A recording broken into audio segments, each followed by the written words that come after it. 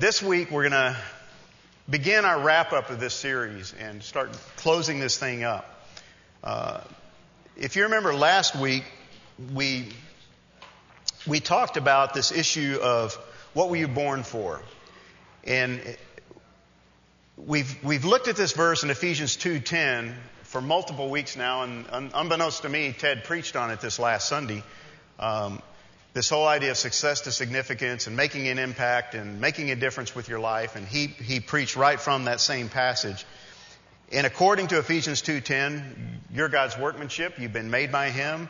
You were made for a purpose. He has a plan for you. He has good deeds for you to do that He prepared from beforehand. Ted used the analogy of it's a to-do list, a divine to-do list, which I really like. That God has this to-do list for you in specific, you in particular, for you to do for Him. And it's been laid out from before the foundation of the world. And we looked at Esther, the story of Esther last week, and how Esther was born at a specific time, in a specific family, grew up in a specific home for a specific reason. And you remember her uncle Mordecai said, "You were born for such a time as this." Jewish girl finds herself queen to the king, and she is in just the right spot at just the right time to be used by God to do something pretty fantastic. And that same thing is true of you and I. We are here for a reason. We were born when we were born, where we were born, and we find ourselves sitting in this room right now for a reason. Why were you born? So that's what we looked at last week. Wasn't a coincidence that you were born. It's not happenstance that you were in the family you were in, the circumstances you find yourself in. God's not up in heaven wringing His hands going, "Oh my gosh, what happened?" He knows what you're going through. But He has a plan for you. So this week I want to kind of go to the other end. What were you born for? And the question for this week is, what do you want to be remembered for? What do you want to be remembered for? It's interesting, this last week, there's a group of us that are meeting on Saturday mornings for a study, and we had the opportunity to do something I've never really done before. I've heard about doing it, but I've never done it, and that's to write your life eulogy. What an interesting exercise to go through. Write your own eulogy. And so we had to work on that, and then we presented it to one another. And what you have to do is basically think ahead to whenever you might pass from this earth, and what do you want people to say about you? What do you want said at your funeral? And it's interesting, since coming on staff full time and becoming a pastor, one of the things I dreaded more than anything was doing funerals, because I hate funerals. I'm going to really hate my own, but I hate anybody's funeral. But when I started doing these, one of the things that I try to do is meet with the family, and typically the ones I've done, most of them have been for people I don't know. And that's pretty awkward, because you're going to stand up and talk about somebody you know nothing about and try to say wonderful things about them. So all I can do is meet with the family. And so a couple of days before, I try to meet with the family. And one of the questions I ask them is just give me one word. If you had one word to describe your loved one, what would it be? And it's really interesting to go around the room, and it takes a little while, and they're in mourning and they're sad, and it kind of trickles in at first, and then it starts a flood, and then it starts a flow, and pretty soon they're telling stories. It goes from one word to 3 words to 8 words and it becomes a wonderful time of memories about these individuals. And by the time it's done, I feel like I know these people because of the funny stories and the funny situations and the descriptions of their loved one. And then it allows me then, when I stand up to do that funeral, to weave those stories and weave that personality of that person into the funeral. Well, when you're working on your eulogy, it's interesting to sit. What do I want people to say about me? How do I want to be remembered? What do I want to be remembered for? And what's interesting, when you sit down with somebody, the loved one of somebody who's lost a family member, very rarely do they say, well, he worked at Lockheed, or he was a great engineer, or they don't talk about their career. They talk about relational memories. Were they funny? Were they personal? Did they spend time with the grandkids? Did they relate well? It's not what you did, what you accomplished. It's what kind of person you were. So this morning, I want to take that and run with it, because in the process of me doing my eulogy, I had to really think, man, if my kids stood up and spoke at my funeral, what would I want them to say? Gee, Dad was a great guy, but he was never home. Dad would, he provided real well, but he was always at the church, or he was always with somebody else, or he was always teaching a Bible study, or he was always preparing for a Bible study, but, he really wasn't there for me. He never came to my soccer games. No, that's not what I want my kids to say. But you know what? Whatever I want them to say begins now. It begins now. And that's the whole point of this morning as we go through this process, because at some point, every one of us is going to end up in one of these.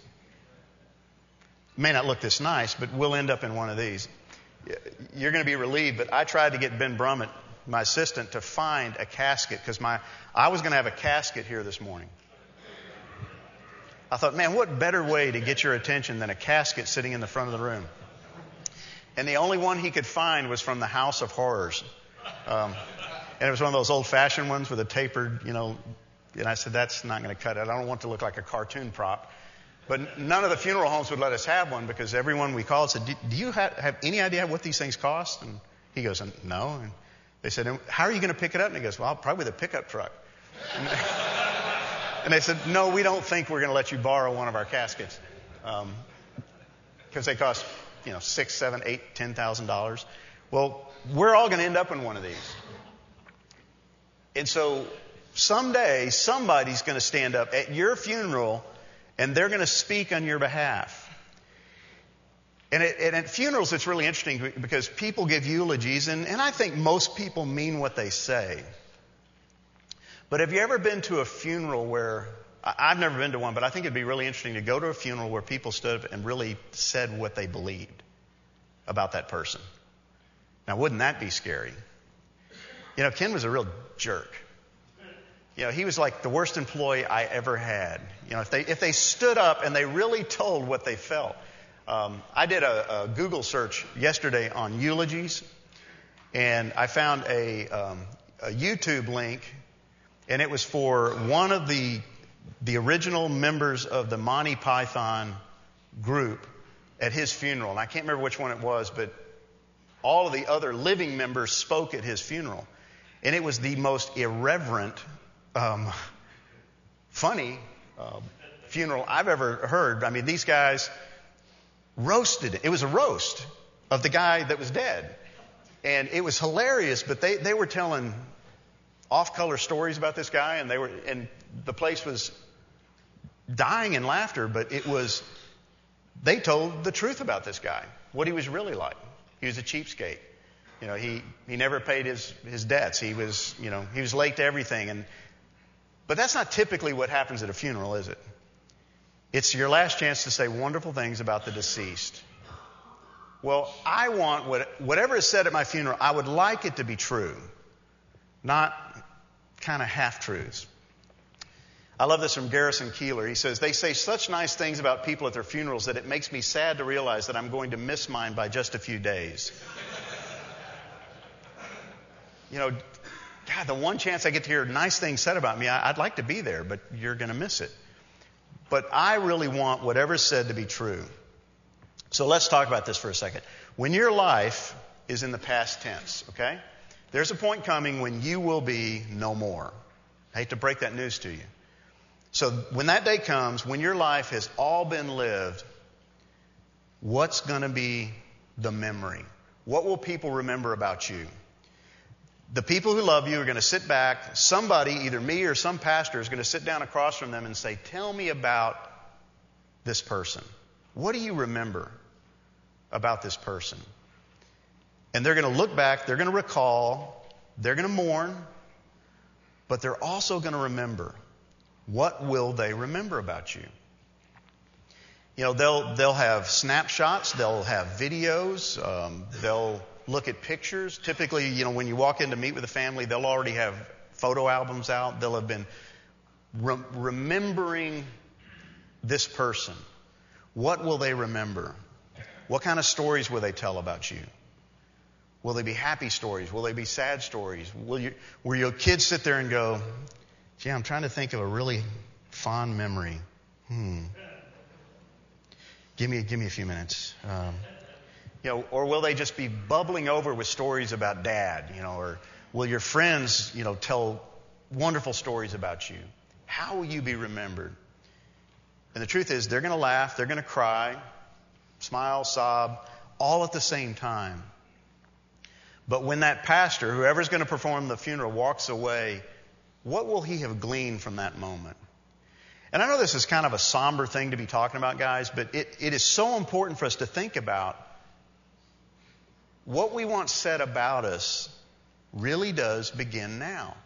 I did this process, and I encourage you, if you've got kids, I did this around the dinner table the other night with my kids, an 11-year-old, 13-year-old, and a 16-year-old. And I said,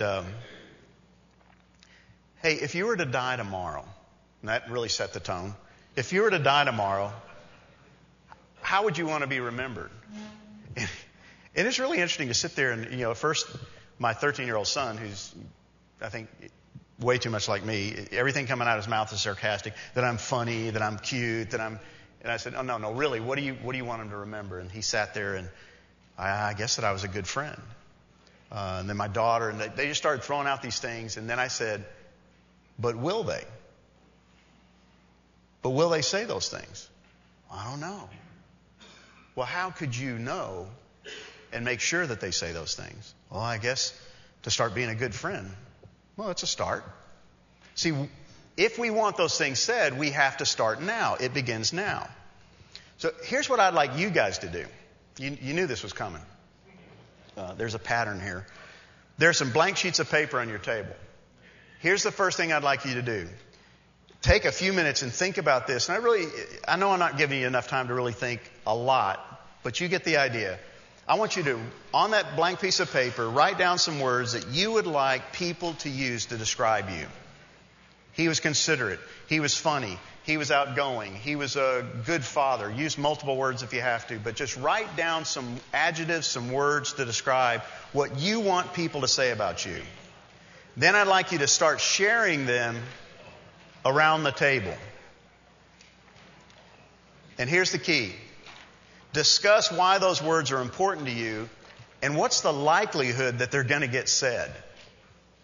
Okay, this is what you want said. What's the likelihood that they will be said? And why would those words be important to you? Okay? So take a few minutes and just start jotting down some words. What do you want said about you? What kind of person do you want to be remembered as? Okay. Here's what I want you to do. Take that sheet of paper and stick it in your Bible. Okay? If those are the words that you want said about you at your funeral, at your passing, stick them in your Bible. And let that begin the process of you working on your own eulogy. And I encourage you to do this, guys. Take some time, sit down, and think about how you want to be remembered. So put those words, stick them in your Bible, and add to it as you go along. As I said earlier, you got to begin with the end in mind. If that's how you want to be remembered, it begins now. It's not just going to happen. People may end up saying nice things at your funeral, but I do not want people lying at my funeral. I really don't. I want what comes out of their mouth to be coming from their heart. I don't want my kids going through the motions. I don't want my friends to stand up and say wonderful things about me, but not really mean it. So if I want them to mean it, it begins now. So begin with the end in mind. There's two things, as I thought about writing my own eulogy, there's two things that I had to consider. First of all, who you are, who you were. Okay? I had to look back and think, okay, what kind of guy am I now? At your eulogy, they're going to look back and they're going to think about who was Ken Miller. So that's going to be one of the things they look at. Was he funny? They'll say things like, hey, hopefully he had a great sense of humor, and they say he thought he did. I hope they say things like he loved other people. See, they're going to say things that reflect who you were, at least in their estimation. Who you were. What they remember. They'll say things like he never met a stranger. I met lots of strangers. I just didn't want to get to know them. My father-in-law is just the opposite. He literally is a guy who never met a stranger. Whoever he meets, by the time he's done, he knows him. He knows everything about him. My wife has inherited that trait. She can't stand in the grocery line without knowing 18 things about the people on either side of her. I just want them to get out of my way. But will they say things like that about you? He loved to hunt. He loved to fish. He loved to whatever. See, it's who you were.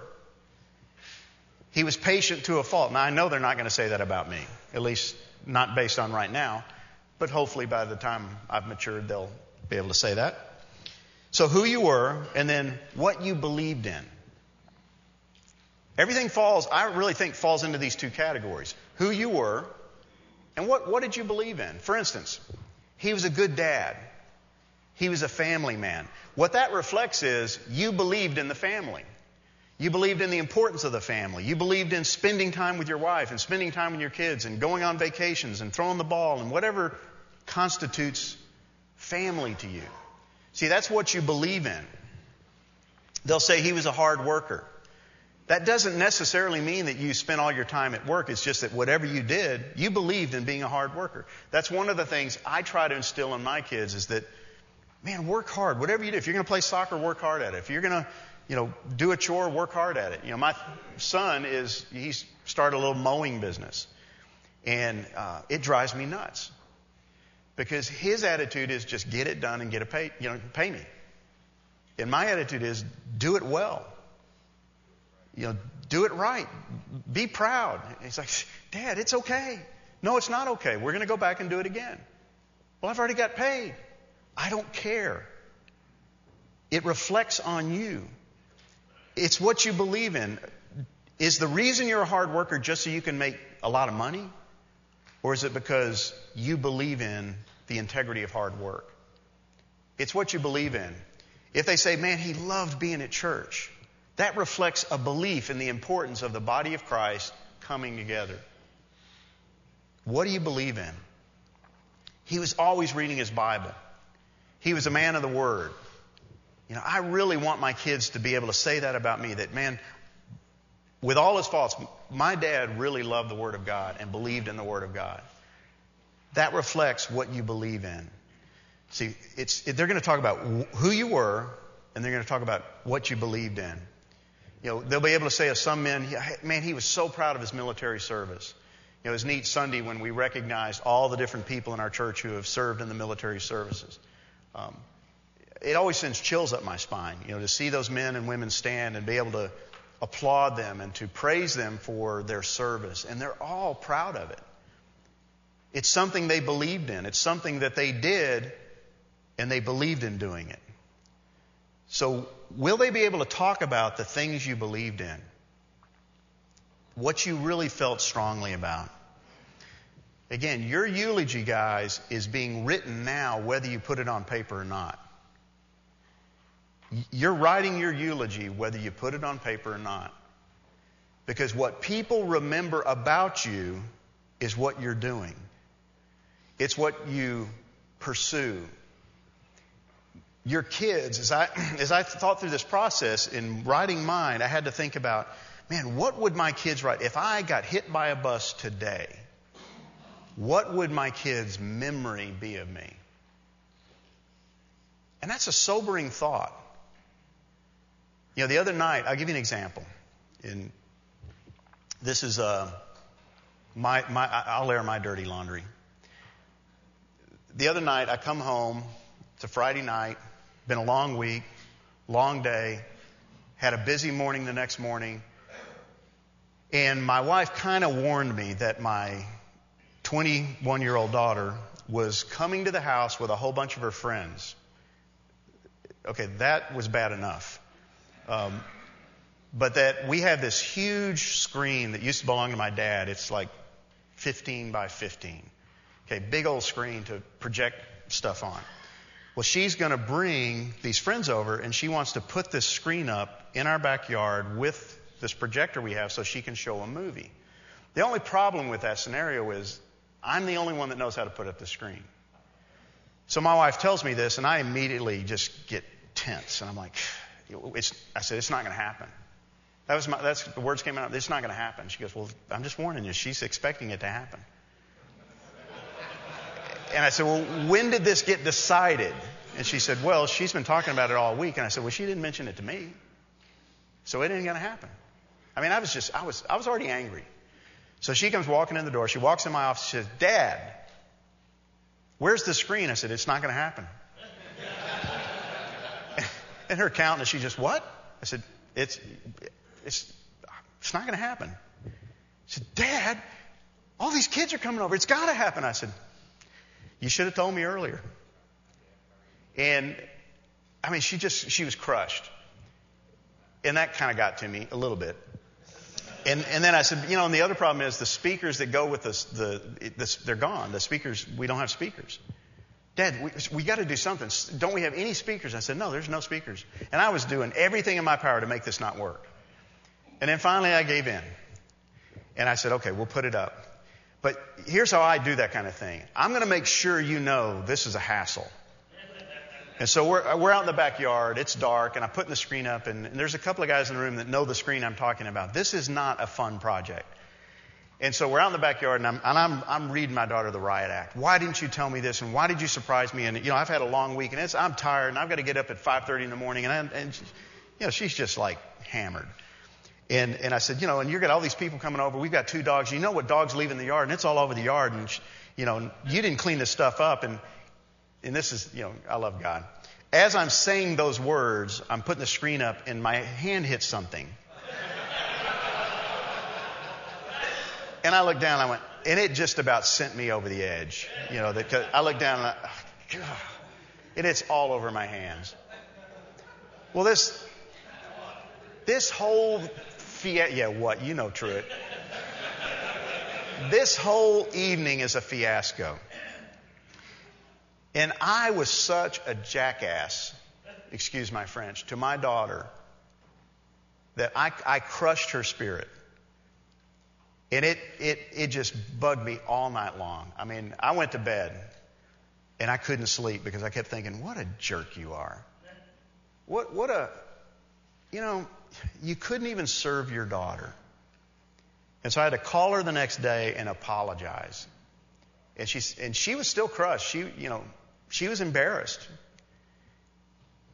If I had died that night putting up that screen, it just collapsed. And I'm surprised God didn't just take me. Okay, I've had enough with you. What would my daughter's memory have been of me? What a jackass. Now, my daughter would have gutted it up and said wonderful, glowing things about me, but what would have been in her heart? Man, my dad cares more about himself than anybody else. That is not how I want to be remembered. But how do I change that? I begin now. I was writing my eulogy that night. And I don't care how many glowing things I want to write about myself.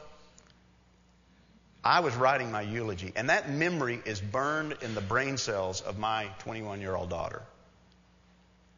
And the only way I'm going to erase it is to change the way I act the next time. You're writing it now. How you will be remembered in death is dependent on how you live your life now. How you live your life now. See, all of this has to do, guys, with this whole getting in the game, being significant, serving. You were created for a purpose. How you live your life determines how you're going to be remembered, what you're remembered for. The memories of those who love you will be based on the impressions you leave with them. What are the impressions you're leaving? Good, bad, indifferent? If you get hit by a bus walking out of the building today, will everybody go, who was he? Will you be missed? Will they really care? Or will the void you leave just kind of be filled by somebody else or something else? What's the impressions you're leaving? Randy Milholland says this, in the end, we decide if we're remembered for what happened to us or for what we did with it. We'll be remembered for what happened to us or for what we did with it. See, a lot of you guys are going through some tough times. You're going through some struggles. It could be financial, relational. It could be, how are you going to handle it? See, I could have handled Friday night a whole lot differently. I could have died to myself. I could have put up the screen. I could have shut up my mouth and left a totally different impression with my daughter. How I handled it, that's how I will be remembered. How you handle the situations you go through. Well, I want us to take just a few minutes and flip over to Hebrews chapter 11. I tried to find in the scriptures a eulogy that we could look at this morning, and I really couldn't find one. Most of the ones you find, if you go back and look at the kings, they're not really good. Most of the kings failed to serve God, and so their eulogies are not really glowing. So I was drawn to Hebrews chapter 11, which is that great hall of faith, where we look at some of the great patriarchs. And these are people who model the life of faith. And in it is the story of Abraham. And I want us just to look at that, starting at verse 8, and see what was remembered about Abraham. Because I think this is his eulogy. Begin with verse 8. It says, by faith Abraham, when he was called, obeyed by going out to a place which he was to receive for an inheritance. And he went out not knowing where he was going. By faith he lived as an alien in the land of promise, as in a foreign land, dwelling in tents with Isaac and Jacob, fellow heirs of the same promise. For he was looking for the city which has foundations, whose architect and builder is God. Now try to picture in your mind, you're standing at a funeral, and it's Abraham's funeral. And somebody is standing up talking about this, and talking about this guy. For he was looking for the city which has foundations, whose architect and builder is God. By faith, even Sarah, his wife, received ability to conceive, even beyond the proper time of life, since she considered him faithful who had promised. Therefore also there was born of one man, and him as good as dead at that, as many descendants as the stars of heaven in number, and innumerable as the sand which is by the seashore. Then he goes on, he talks about all the people in the hall of faith here. He says, all these died in faith, without receiving the promises, but having seen them, and having welcomed them from a distance, and having confessed that they were strangers and exiles on the earth. For those who say such things make it clear that they are seeking a country of their own. And indeed, if they had been thinking of that country from which they went out, they would have had opportunity to return. But as it is, they desire a better country, that is a heavenly one. Therefore, God is not ashamed to be called their God, for he has prepared a city for them. Then back to Abraham. By faith, Abraham, when he was tested, offered up Isaac, and he who had received the promises was offering up his only begotten son. It was he to whom it was said, in Isaac your descendant shall be called. He considered that God is able to raise men, even from the dead, from which he also received him back as a type. See, I think this is his eulogy. It's a picture of Abraham looking back, written by the writer of Hebrews, looking back on the life of this great patriarch, and it's a glimpse of how he lived his life. And so I just want to look at a few of the things that jumped out of the pages at me. First of all, he was obedient. What's the very first thing it says? By faith, Abraham, when he was called, did what? He obeyed. Now, are they going to be able to say that about me? Are they going to be able to say that about you? Man, when he was called, he obeyed. See, that's a picture of Abraham. When he was called, he obeyed. So he was obedient. Will they be able to say of you and I, man, when it was said and done, he was obedient to God. He did what God called him to do. Secondly, he trusted God even when he couldn't see the outcome. Where do we get that? It says he went out not knowing where he was going. See, I'm not like that with God. Hey, God, I'll go, but you better draw me a map, and I want to know what the outcome is going to be. And then I'll decide if I'm going to do it. See, Abraham, it says, he left and went without knowing where he was going. God just said, get up, leave Ur of the Chaldees, and get going. And I'm going to take you to a new place. Never been there before, didn't know what it looked like. But he did it. See, he trusted God. Will you be able to have said about you, he trusted God, even though he didn't know what the outcome would be. I also found that he was content to wait on God's promise and timing. It says he lived as an alien in the land of promise, as in a foreign land. See, this guy, he was content to wait. I am so discontent waiting on God's promises. Okay, God, I know you're faithful. I know you said you're going to bless me. I know you're going to do this. I know you're going to do that, but do it now. But no, this guy was content to wait on God's promises. He goes on and says, having confessed that they were strangers and exiles on the earth. I hate to break the news to you, but this is not your home. This is not where you belong. You belong in another place. But are you content to wait for it and bide your time here doing the works you've been called to do? Are you content? Man, I want it to be able to be said of me, I was content to wait on God's promises. I also saw that he believed in the faithfulness of God. It says, speaking of his wife, and I think in reference to him as well, Sarah herself received ability to conceive even beyond the proper time of life. She was old. He was old. But he and his wife believed in the faithfulness of God. Why? Because they considered him faithful who had promised. Yeah, they had some moments in there where they doubted, where she laughed when she got the word that you're going to conceive. But they kept hoping in the promises of God. They believed that God's faithful. Will your kids be able to stand up and give testimony? Will your wife, will your friends be able to say, this guy believed in the faithfulness of God? They trusted him. They believed in him. He also had an eternal perspective, guys. Not a temporal one. And you and I are so wrapped up in the world around us. Abraham had an eternal perspective. It says he was looking for the city which has foundations, whose architect and builder is God. What does that mean? He's looking for heaven. He's looking for a better place. He's not wrapped up in all the stuff here. See, this is a guy that lived in tents. This is a guy who never really got to occupy anything. But he was okay with that because he had an eternal perspective. God's going to take care of me. And when I'm gone, God's going to take care of my descendants. And he's going to bless them. And he's going to make them prolific. He had an eternal perspective.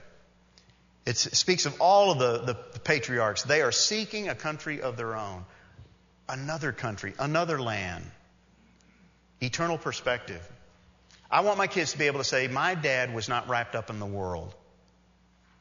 I can say of my dad could care less about the things of this world. He has an eternal perspective.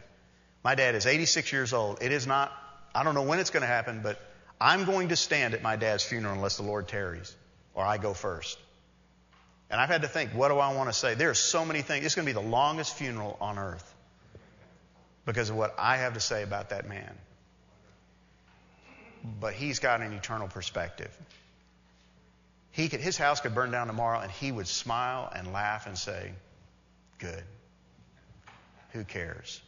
He does not care. Why? Because he knows there's a better place.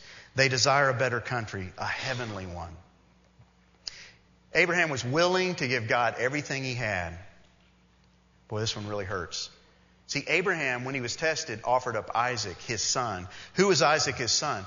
The heir, the promise, the key to the seed, the blessing, everything. But when God said, take your son, your only son, and stick him up on an altar and sacrifice him to me, what was he willing to do? Okay. I don't understand this. I'm not really sure how this is going to work out, but here you go. He was willing to give God everything. He who had received the promises was offering up his only begotten son. See, that's important. Only begotten son. It's the only son he had. Now, he had the son from a handmaiden, but God had already said, no, that ain't going to happen there. It's this one. Give him to me. What are you willing to give to God? What are you willing to give up that God wants? Also, he had faith in the covenant-keeping God. It says he considered that God is able to raise people even from the dead. And this fascinates me that he had that kind of faith to say, I'm going to give my son and God could raise him from the dead if he wants to. Why would he think that? Because God had made a covenant. God had told him, I'm going to bless you through this young man. Now see, I sit there and I get logical and I go, well, if you kill him, how are you going to do that? Tell me that one, God. See, Abraham said, he'll just raise him. I guess he'll have to raise him from the dead. How much faith do you have in your covenant-keeping God? See, God's made a covenant with you. Do you trust him to keep his covenant? He did. Here's the second part. This is a misnomer. It's not a discussion. Hate to break that to you. Take another sheet of paper. And I'm dead serious about this one, guys. I want you to write down the words you don't want said about you. He was a jackass. He was impatient. He was unkind. He was inconsiderate. He was self-centered. He was... Man, I could sit here and I've got tons of them. Write down on a clean sheet of paper the words you don't want said about you at your funeral that would devastate you. And we're not going to discuss this one, guys. This is between you and God. And I want every guy to do this. Even if it's painful, do it. There's a method to my madness. So take just a few minutes to do that.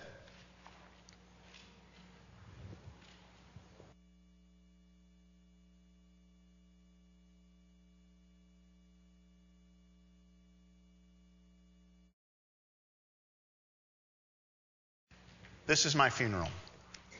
We gather here today to celebrate the life of Ken Miller, faithful and loving husband to Julie, with whom he gratefully and gladly shared the very best years of his life. Dedicated father, friend, and mentor to Taylor, Maggie, Catherine, Molly, Hudson, and Mandy, 6 incredible young people whom he tried to love and lead, and who he hopes will carry on a legacy of dedication to Christ and his cause. Passionate churchman who dedicated his life to shepherding the flock committed to his care at Christ Chapel Bible Church. Unapologetic lover of the Word of God who faithfully tried to teach it, live it, share it, and protect it. Lover, father, friend, pastor, teacher, counselor, mentor, guide, companion. All these words in some way describe the man we knew as Ken Miller. But those are merely the roles he played in relation to us. They are not who he really was. Because behind all those roles was a man who desired to be a disciple of Jesus Christ. He was a learner, a follower, a student, a lover of Jesus Christ. He was a yoke fellow with his Lord and Savior. Sure, there were times he fought to go his own way, but he never desired to get out of the yoke. He could be stubborn. He could be a slow learner. He could be lazy. But ultimately, he would always submit to the lesson of the yoke, learning from the one who loved him enough to die for him, because Ken was not a quitter. He was a hard worker who never gave up. He never threw in the towel. He remained in the race regardless of the pain, the cost, or the consequences. He never gave up or gave in. He fought the good fight. He finished the race. He ran to win. He was never the fastest or the strongest, but you could always count on him to be in the game. He was a giver who never felt like he gave enough. He was a lover who felt like he never loved enough. He was a counselor who never felt wise enough.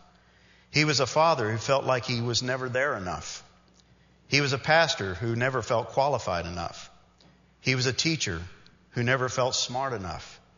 He was a friend who felt he didn't value friendship enough. You see, Ken was never satisfied. I don't mean he was discontent. I mean he was never willing to settle for the status quo. He knew the standard set before him was a high one, nothing less than Jesus Christ himself. So he knew he had not arrived. He was a work in progress, and he sometimes grew impatient with the speed of the transformation. Yet every person in this room was touched by his life in some way. Because Ken was available, approachable, believable, reliable, relatable, usable, knowable. Most of all, he was moldable. He was willing to be changed by God because he wanted to be used by God. He longed to be a man after God's own heart, a mighty man who was used by God to accomplish mighty works, good works, which God had prepared for him beforehand. And he was. He never knew how many lives he had impacted. He never realized how much he was used of God, but he knows now. Because God welcomed him into his kingdom with the words, "Well done, good and faithful servant." And he is enjoying a well-deserved rest. Thank you, Ken, for walking the life of faith before our very eyes and leaving a path for us to follow. You will be missed. Will you be missed? Will you be missed? See, I want to be missed. But I want to be missed for the right reasons. I want my kids to miss me for the right reasons, because of my leadership, because of the model that I sent. I want my kids to miss me. I want my wife to miss me for far more than there's a space in the bed next to her now. Will you be missed? Will you leave a void when you're gone in those who love you, those you work with, your neighbors? Or will they not even know? What do you want to be remembered for? Is it your faith in God? If it is, it begins now. Is it your sacrificial spirit? See, Friday night I failed miserably. But it's not too late. What do you want to be remembered for? Your eternal perspective? It starts now. It starts this morning. It starts today. Your commitment to the kingdom. What are you committed to, guys? How do you want to be remembered? Is it your contentment that I don't need to have all the stuff the world has to offer? I am content with God, and that's enough. What will you be remembered for? Is it your obedience to His Word and to His will for your life? All of this stuff is so critical as we wrap up this series on getting in the game, because if we don't step back and say how I'm remembered starts now, we will continue to go the route we're going. And we may have wonderful things said about us, but they will be tongue-in-cheek and not said with meaning and not said with heart. So how you'll be remembered begins now. Here's what I'd like you to do. And this is rare for us to do this, and I know some of you guys are going to, balk, but that's okay. What I would like you to do is I'd like every one of you to come up, take that sheet of folded up paper, and I want you to stick it on the altar up here. And I want you to stay here, and if you can, I want you to kneel here, just in this area up here. If you can't kneel, that's fine. If you want to stay in your seat, if you physically can't do that. But I would love for you to at least come and bring that sheet of paper and lay it on this altar, because here's the deal, guys. I want us to leave that behind. Whatever the words are you put on that sheet of paper, impatient, angry, never there, lousy father, whatever those words are, we're going to leave that behind today. And we're going to move ahead. We're going to move on. So bring those up here right now. I know this is awkward. We got just a few more minutes to do this, and we're going to wrap it up. But just stay up here, and if you can kneel, kneel. If you need to stand, stand, and we're going to close in prayer. Just stick them up here, and we're just going to, I'm going to destroy them. Yeah, I'm not going to decipher your handwriting. Just fold them up. And if you can kneel, kneel. If you need to stand, stand. There's a passage over in Philippians 3:13 and 14 that says, "Brothers, I do not consider myself to have taken hold of it." Think about the first words you wrote down. "But one thing I do, forgetting what is behind," the sheets on this altar, "and straining towards what is ahead, I press on towards the goal to win the prize for which God has called me heavenwards in Christ Jesus." We are going to press on, guys. And we're going to live with the end in mind. That's my pledge to you. I want this eulogy to be true. I want those words you wrote about yourself to be true. Father, we come to you this morning, and I want to thank you for these men. I want to thank you, Father, that we are works in progress, and we are not right now what you planned for us to be. But you are transforming every single one of us. It's just that some of us are more stubborn than others. And you are using circumstances, you are using other people, you are using everything around us to mold us and make us into the men that you want us to be. And you're trying to use your word. But some of us aren't in it. and some of us don't believe it. So, Father, whatever words got written down on these sheets of paper, we give them to you. Father, those are not who we want to be. That is not how we want to be remembered. We want to be men who leave a void when we're gone. We want to be men who are remembered for what we believed in. Men of God, men of the Word, men of faith, men of integrity. Men who lived out what they say they believe. And we will be missed. Father, whatever needs to happen in each one of our lives, let it start today. Let it start today, and let us live with the future in mind, with the end in mind. That, Father, every single one of these men, if we were to do his funeral tomorrow, we could stand up and say, he was a man of God. He was a man after God's own heart. He was a mighty man. He was a warrior for God. He was powerful. He was faithful. He was righteous. He was holy. He was blameless. Let us be those kinds of men that when we are gone, the world will feel a void. Father, thank you that you are so patient. Thank you that you are so loving. And may we, with Joshua, be able to say, if it is disagreeable in your sight to serve the Lord, choose for yourselves today whom you will serve, whether the gods which your fathers served, which were beyond the river, or the gods of the Amorites in whose land you are living. But as for me and my house, we will serve the Lord. Father, I give you these guys, I give you myself. And may today, Father, November the 14th, be a turning point in our lives. And we pray this in the name of Jesus Christ, your Son and our Savior. Amen. Guys, you are dismissed. We do not meet next week, but we will meet the week after. So have a great day, and may God bless your day.